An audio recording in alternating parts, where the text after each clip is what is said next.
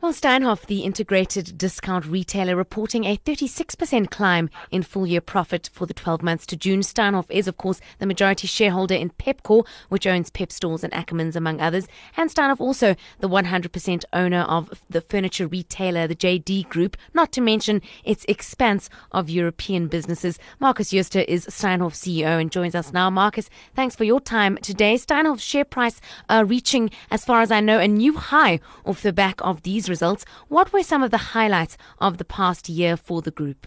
Obviously, we started the year off on quite a extensive capital raising last year in July, when we did a accelerated book build to raise capital from offshore investors to prepare the company for its ultimate listing in Frankfurt, which will happen later in this year.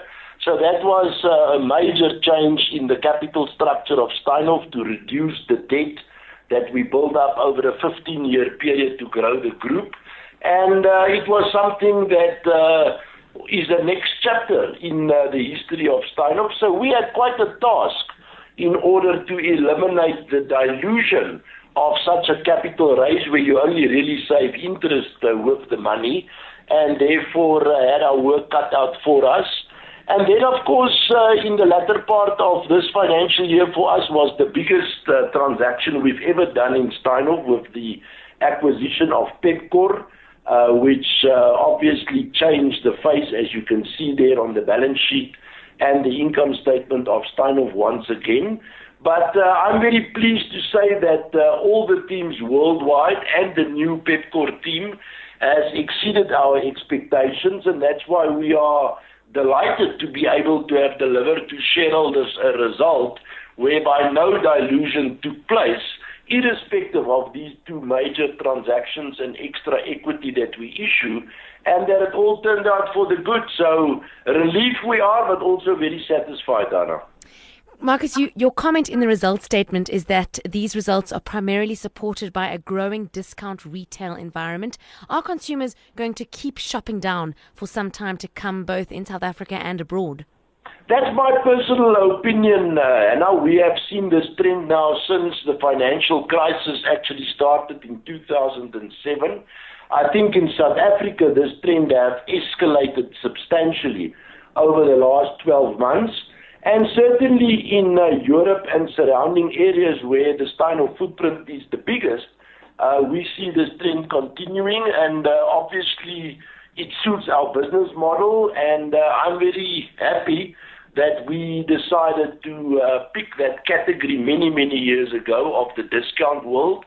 And obviously Pep have suited that like a glove, and therefore we believe that trend of an increasing consumer shopping at our stores worldwide will continue in the next foreseeable future.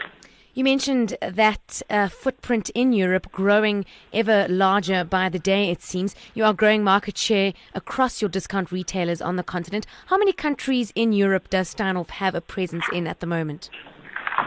We have today, as you probably would have seen there in the results announcement, where we are now exposure to 30 countries with 40 retail brands and running 6,500 retail outlets with more close to 100,000 people. So Anna, that is in world terms a massive business. We are very proud of what we have built. But the more exciting part is that each one of them individually have growth plans by the local management, store openings that they're doing on a daily basis, and market share gains. And as you know, today's size and scale is your friend as a retailer, and you need that to be able to provide your customers with the best available price. And the more units you have, the lower your cost to operate gets, and therefore the margin massage gets easier, and it increases all the time. So there's still a lot of room to go, but we are very happy with where we are at the moment. And any plans to expand into new European territories or outside of Europe? We have been opening up, especially under the Pepco label, quite aggressively in Eastern Europe during this period, and that will continue. We have also since year-end opened 50 Pep & Co stores in the United Kingdom, which is very exciting.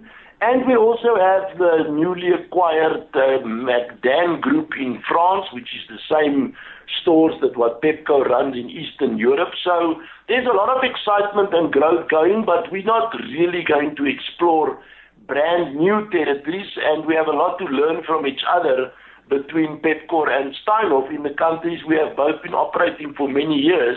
So we have our work cut out for us and enough growth in the foreseeable future in the territories where we are already. You mentioned Steinhoff's plans to list on the Frankfurt Stock Exchange later on this year. What do you hope to achieve from that listing? We will get an exposure to a much broader base of retail investors on a worldwide basis because of the depth of first world investors that are prohibited to participate via emerging market investors. And with the mix of the company today with more than 70% in foreign earnings, we obviously will attract and have access to a much wider base of investors, but similarly have all the benefits of what the company had to also have a listing on the JSE. So it is really business as usual with just an additional trading platform in Frankfurt, providing the ability for lots of new investors that are not allowed to invest in terms of their mandate via Johannesburg. And any further capital raising plans on the table? No, I think at the moment I would say that our gearing is too low, and we have raised a lot of capital during the last financial year. We also might look at buying some shares back with our surplus cash, and we've also declared a very healthy 6.5 billion rand dividend. So at the moment and on the listing in Frankfurt, we don't plan to raise any capital. You mentioned, in the results at least, the strength of online sales in France in particular. I'd be interested to know whether online shopping is at all a part of your strategy here in South Africa.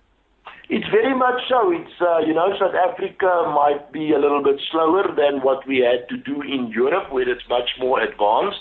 But the group is absolutely committed that the retail business and the internet must be fully integrated, and we are very active in that field. And a lot of our brands are already facilitating that in South Africa, and it will be a big part of our growth going forward. And what sort of products are your South African shoppers buying the most? Which clothing, homeware, footwear brands are most popular? Obviously, Incredible Connection and the Hi-Fi Corp are more advanced because that is the kind of product that people want to buy on the internet, whereby our typical homeware and low-cost clothing customers do prefer to come to the shop and do their shopping there. So it will always be a mix in category of product, where in Europe we have in our discount stores lots of people already ordering products on the internet, but do come to the store to pick up. So we refer to it as click and collect, and I think it is something that all retailers worldwide is going to have to facilitate if you want to play in the new world.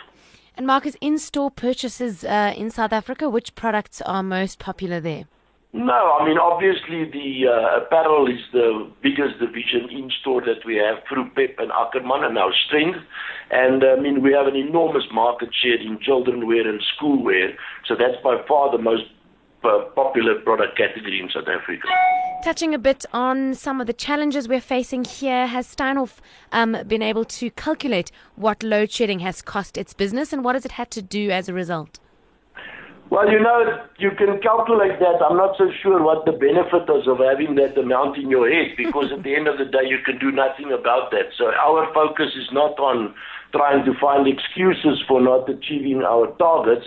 So our management is proactive, and if we have to install generators, whatever we had to do, we stayed open, we traded, our customers got their products, and we are satisfied with that performance, and we have to deal and be positive to negate these challenges. And these challenges are not different in China or in Eastern Europe. We have load shedding all over the world. It's not a unique South African problem. And Rand weakness, is that on aggregate a good or a bad thing for the group?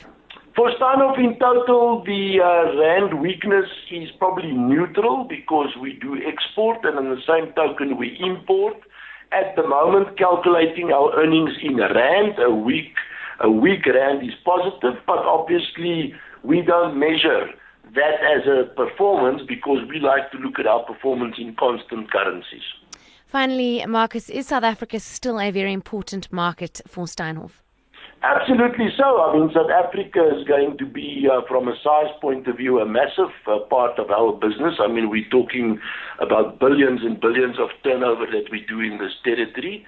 And we are very committed to this country. And I am not as negative as I have seen sometimes about the future of South Africa. We think that the consumer needs to be helped and the best price product, and if you are the cheapest in the market and you provide them with a quality product, I think the chances of success in South Africa is very good. So I'm optimistic about the future for our branded businesses in South Africa. Marcus Jooste is the CEO of Steinhoff.